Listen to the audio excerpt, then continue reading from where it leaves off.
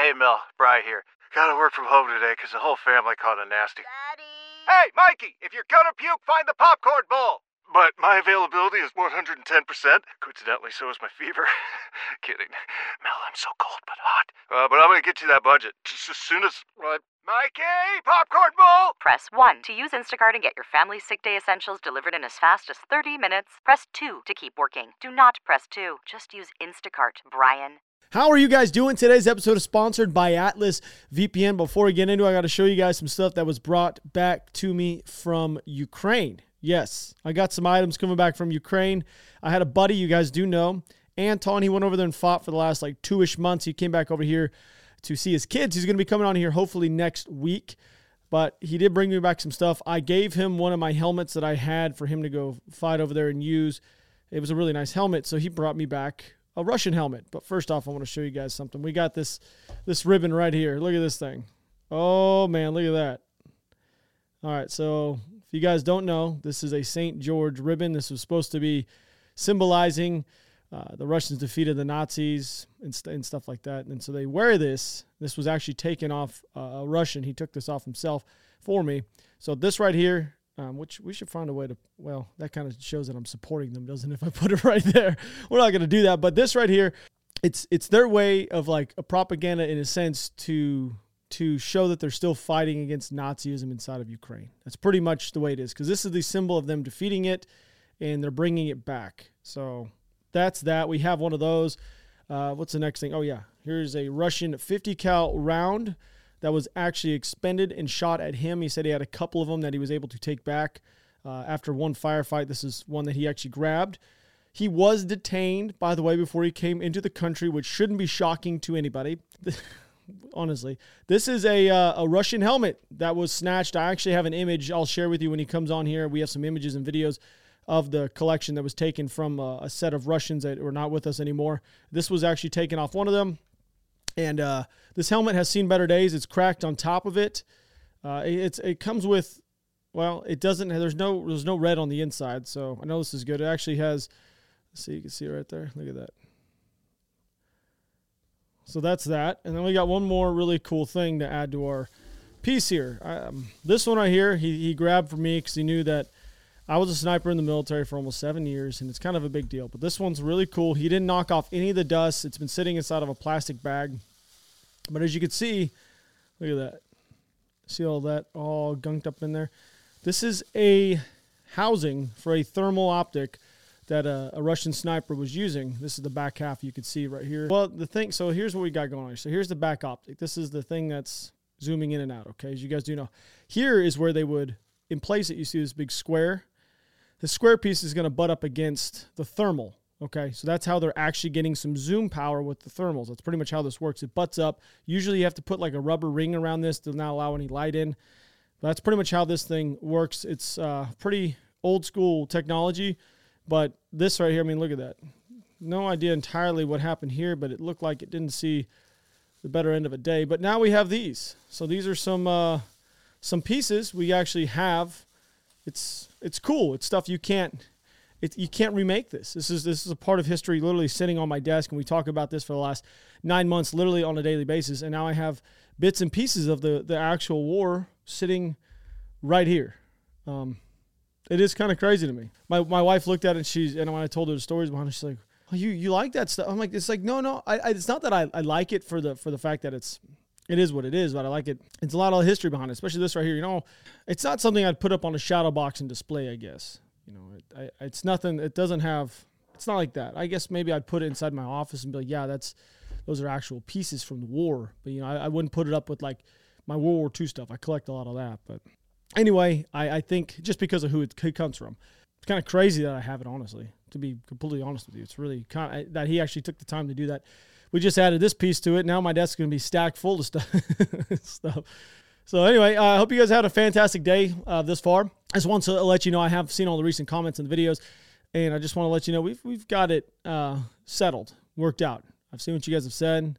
If you guys don't know what I'm talking about, then don't worry about it. If you guys are new, then it doesn't really matter. So there's that. If you guys remember a few weeks back when I told you guys that Russia actually decided to bombard, we all know this, they bombarded Ukraine with a bunch of missiles. It ended up actually killing a 2-day-old newborn. We know this. Well, it's now came to light that around a week ago or so, the same Russians who had actually shot the S-300 missiles into the maternity ward, which had killed that 2-day-old, were identified, and then the Ukrainians actually had a precision strike set on them on a site in Tokmak, okay? I think it's actually pretty good news to kick this thing off with, because that's I don't know, it's like getting revenge, in a sense, for something that was really senseless and shouldn't have happened. I mean, they were hitting targeting civilian infrastructures. But I got to say thank you to Adam Creasy, Ben Gotchi, Daniel White, Dave Walter, Helena Lakamoska, James McMullen, and Led Pelter for being VIP members over on my Patreon, which is always linked in the description. I hate to use this term because it's been overused by people on this channel or just on YouTube, but we've been slightly, I don't want to say shadow banned because it's a terrible way to put it, but a lot of these videos are monetized out the gate. So the support on Patreon is extremely a big deal. So thank you so much. Like if you were to open up a browser right now and try to search for our stuff, we did it last night. Actually, we didn't do it last night on purpose. Somebody had asked me, hey, what do you do for a living? I told them, and they looked up the channel and it didn't pop up. And I was like, well, that's really weird. That's really weird. Why would YouTube be doing that? But we were flagged apparently for spreading misinformation over China, not even Ukraine. It's really weird. I'm going to leave it be at that because I don't want to go into detail. It's so weird.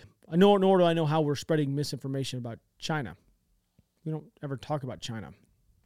Anyway, I feel like we kicked today's episode off with a segment from one of our favorite individuals we get to see here on the Daily. Конечно, я вам скажу, сейчас там по колено, именно поэтому, понимаешь, почему и с таким...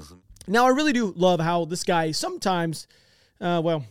because he's always so caught up, I guess is the best way. And the thought that Russia is super powerful, that he is so blind to see what is even saying out loud. Okay, now the Russian military shouldn't have any downfalls. Okay, these men aren't showing up supplied, or shouldn't be showing up supplied by clothing that's sent to them from their counties. Okay, like matter of fact, let's take a quick pause real quick. I'm going to shift over to another video that will further help you guys and help us understand these shortcomings. Вот, вчера привезли нас на позиции по темну. Вот такой вот импровизированный домик. Конечно, грязище везде. Все кап. So this right here is a perfect example of two different worlds colliding. We get the main propagandist himself, we see it all the time, from Russia, sitting in his nice, comfortable office in his nice clothes, enjoying life, while the men he is currently degrading and has been degrading for some time now are being forced into a war they do not want to fight in, or are showing what kind of living conditions they're forced to deal with. This guy 100% is right when he's saying that there's no way they're going to be able to fight in these kind of conditions for a long period of time. Sickness will be a factor. Morale for sure will be a factor. Like, just imagine. Just wait for it for weeks from now. Do you guys really think that morale is not going to be a massive factor? If you're stuck in a dark, gloomy, wet hole and all you can think about is your wife or your kids or back home, why are you here? You know, it's just gonna kill them, literally, mentally, physically, and all around. Developed by top cybersecurity specialists and IT engineers in 2019, Atlas VPN was created to make the internet accessible and secure for everyone. Currently, it has more than 6 million users worldwide. This is the best VPN deal in the market. You guys can enjoy affordable online protection for just $1.70 a month, plus 6 months extra with a 30-day money-back guarantee. Unlock your favorite content from all over the world. If you guys can't access your content, like we had some issues when we were in Belgium, my wife wanted to watch a certain program on Netflix. She couldn't because she was in Belgium. She flipped on Atlas VPN, put herself back in the United States, and she was good to go. Atlas VPN's got you covered. You know what I mean? It's great. You guys got to give them a shot. You guys can also keep your Google searches like private. Looking for something on Google, Atlas VPN can search the web with real and organic search results and do it without tracking your activity. You guys can also stop ads and malware because it blocks all malicious links, ads, trackers, and notifies you when someone is trying to steal your data. You guys can also save some money. You guys get best deals while you're shopping online, including subscriptions to Netflix,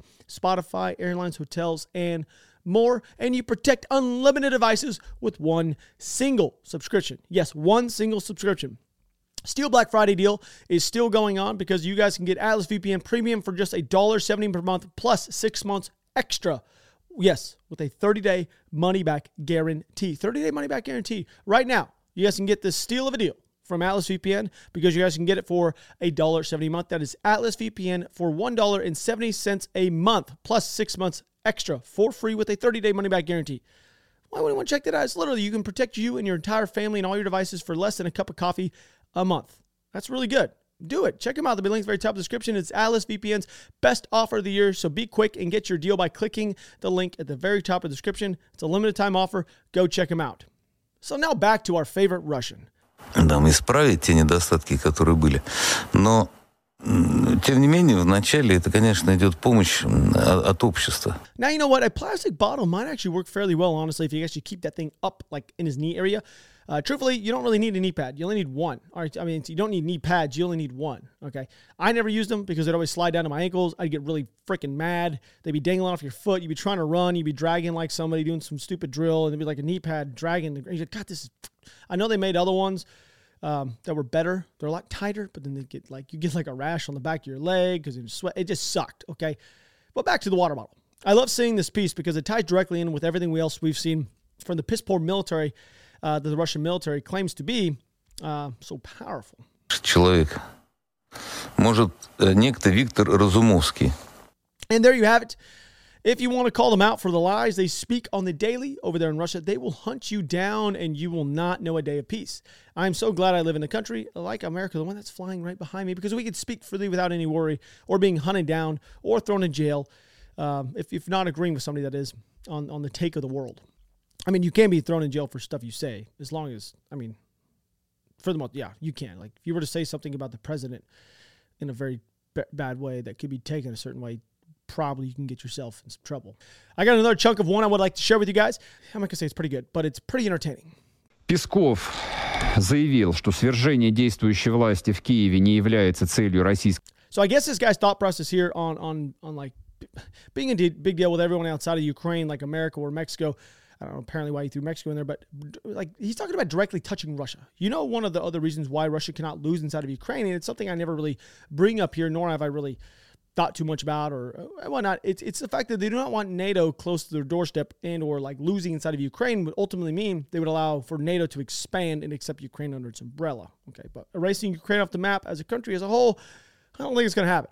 Масса исторических аналогий, примеров каких-то. И вот просто исходя из того, насколько много этих примеров, то есть сколько людей в русской истории... And you know what? I have no idea where this guy is taking us right now or what path he's trying to go down, but using Rome as an example is probably not the right one to use for one. They're not here anymore. They failed after a while. Yes, they were pretty powerful for hundreds of years and whatnot, but it's 2022. It's not the Roman era. You know what I mean? And calling somebody a filthy barbarian, like who's you're trying to claim that they're going to come and like burn down your city and take the women and children. Like we're not talking about a country that is going to be doing it. We're talking about Ukraine who's trying to defend themselves and nothing more than well, honestly, the Russians are the actual barbarians right now. They're trying to push them out. You know, I was going to play another chunk from this guy. He just goes on to try to explain pretty much how there are wars happening all over the planet and that Russians actually need to configure their brains to understand this. He actually said that, and it was kind of weird. Before we move on to what is going on in the ground inside of Ukraine, I'd like to share with you guys a video, which you guys will see the aftermath of HIMARS strikes. We've seen this a whole bunch, but this one's actually, it's pretty good. Ну, стены ангара валяются, как бы это понятно. Вон рация, там броник пидорячий. Кстати, в пятерках вон керамика валяется. Тут у них был узел связи. So what we've seen some videos like this before. I found this one interesting because the building next to it in the background is completely fine. Nothing's destroyed whatsoever on that building. Okay. And you can tell that this round is set up to be more like a bunker buster type round, how deep it penetrated, and then it went off. So they were targeting something that they knew was underground. It looked like it was a comm center of some sort. I don't know entirely. The guy counted like 19 different radios, which I say comm center, but comms headquarters, something of some value that was worth shooting a HIMARS at. How about that? Anyways, I wanted to show you guys it was interesting and shared, and I thought it's something before we move on to our portion here on the ground inside of Ukraine. So once again, there hasn't been anything really to speak of with the guards of ground taken from either side in the recent day or so on the northern part of the country. But we're going to shift down to an area that's causing the Ukrainians a little bit of issues. That's down here now around Bakhmut. Okay, so here is Bakhmut. I told you on my last episode that I believe that this area of Bakhmut could be a real problem in the near future for the Ukrainians, and it seemed to me that the Russians were trying to do everything in their power to encircle Bakhmut and also cut off the supply routes to the city in the hopes to possibly starve them out like they have in the past or attempted to, I don't know, Stalin, whatever. You guys know what I mean? Just throwing that out there. I think that's what they're trying to do. But the one problem here is the northern side. Okay, the northern side of the city is probably always going to be free for the Ukrainians to exfil out of this area if they need to. And I'm talking about through here. This is the northern part of the city I'm talking about. I think no matter what, if the Russians do somehow go up this route, which this route we're talking about, that one I just drew on there, that one's going to be fairly important in the next coming weeks to days or whatnot. I think that's the one the Russians are going to be going after. But I think this area, this exfil out of Bakhmut will always be there. For one, remember, mountains all the way through, hills, big hills. Those 3 little circles I just put on there, those are all pretty much the high ground for this entire area. So if you guys can look, they're going to control all this high ground coming in and out like they have. There has been zero movement all along this line by the Russians in months because the Ukrainians control this key high ground. I know, my drawing's really good. I'm going to go ahead and clean this up real quick. But I think the Ukrainians are always going to maintain that exfil route out of there, even if they somehow surround Bakhmut. I don't know how much farther along this line they're really going to get through here. I don't know if they're going to be able to push all the way around. The way the terrain lanes out, it's going to be very difficult, okay? It's going to be pretty difficult for the Russians. But on the southern side of Bakhmut, okay, the Russians have taken control of the town. We're going to attempt this. You guys ready for this? Kurdyumyka, right here. Been practicing. So they've been taking that town. They just took it, which is pretty significant, I think, because it's the largest town on this main road that actually heads north out of this area, which is one of the last routes the Russians actually need to gain control of that heads north. Okay, I know that sounds like a little bit of a tongue twister, but it's the last major town that rolls through here. Okay, but this main route, or I'm not going to call it a main route, but this paved hardball road, I think this entire route is going to be a slow if they do try to go up, because the Ukrainians are going to be able to set up along the entire route with ambushes and so on and so forth and IEDs and checkpoints and whatnot all along this thing, and the Russians aren't going to be able to move too far off this route and going north because they're going to end up getting stuck, like literally stuck in the mud if they need to. They're going to have to maintain this route. All this area, they're not going to be able to just drive across it right now. I mean, we know what happened last winter. You know, they can't do that, and the Ukrainians know this. So this also might be a good opportunity for the Ukrainians able to directly target the Russians as they attempt to move along this route to inflict as much damage as they possibly can, because the end goal on the eastern side of the country is becoming very obvious, and I think a blind man could actually see what's going on here. The Russians are attempting to encircle the city of Bakhmut itself and have had to shift to this western side here recently because they have not had any recent success in the north. They've had this little chunk taken over the last 5-6 weeks, but for the most part, they have not moved anything in this area, whatsoever, okay? I'm not a military expert and never claimed to have been one, but looking at what's going on here, this makes a little bit of sense. The area is controlled by the Ukrainians for a while, okay? It's been extremely difficult for the Russians due to the terrain surrounding Bakhmut, which is in favor of the Ukrainians this entire time. I think they just continue with this area because they've shifted all their manpower months ago out of Izium area, all through there. They shifted a lot of men all the way back around, and that's when they're trying to take Popasna and Lysychansk. Remember that? They cannot really afford to shift all their men and supplies out of this time because then they would lose the ground they've done everything in months trying to gain, and the weather isn't favorable for them right now for a massive logistical movement. It's not, okay? It's just not really feasible. So if you think about it, the Russians cannot afford to back out of this area because of weather. Logistics just doesn't really all align. They cannot lose this area because it's not good for their image. They've put so much effort into this area, so they have nothing else but to try to advance forward. I think the entire Bakhmut area pushed by the Russians is going to be the Achilles heel. And I think every day that goes by, the Ukrainians can actually hold them off. It's going to be a fairly big blow long-term with the amount of equipment the Russians are losing and the amount of men and everything along this whole entire line. It kind of reminds me, what portion of the country does it remind me the most of? I don't know. How about Kherson? It reminds me of a lot of areas in Ukraine. I'm thinking about it. There hasn't been an area the Russians have been able to take and hold for very long. So, I don't know. Anyway, Bakhmut is its own thing. I guess the Russians have had success in Lysychansk and those kind of areas. They did take those and hold them. But anyway, down in Kherson, we aren't seeing anything with regards to changes on the ground, which shouldn't be shocking to anybody. The daily back and forth, the lobbing artillery rounds is happening for both sides. The Ukrainian Air Force has had a little bit of freedom of movement. I say Air Force, but air assets have had a little bit of freedom of movement. They've had 15 airstrikes in the last 24 hours on Russian targets. I don't expect much change from this area anytime soon, and just expect the Ukrainians to continue with their goal of softening up the Russians before attempting to advance. So there we go. That's today's episode. I do hope you guys enjoyed it. I got a lot to do today. I do love you. I'm out of here.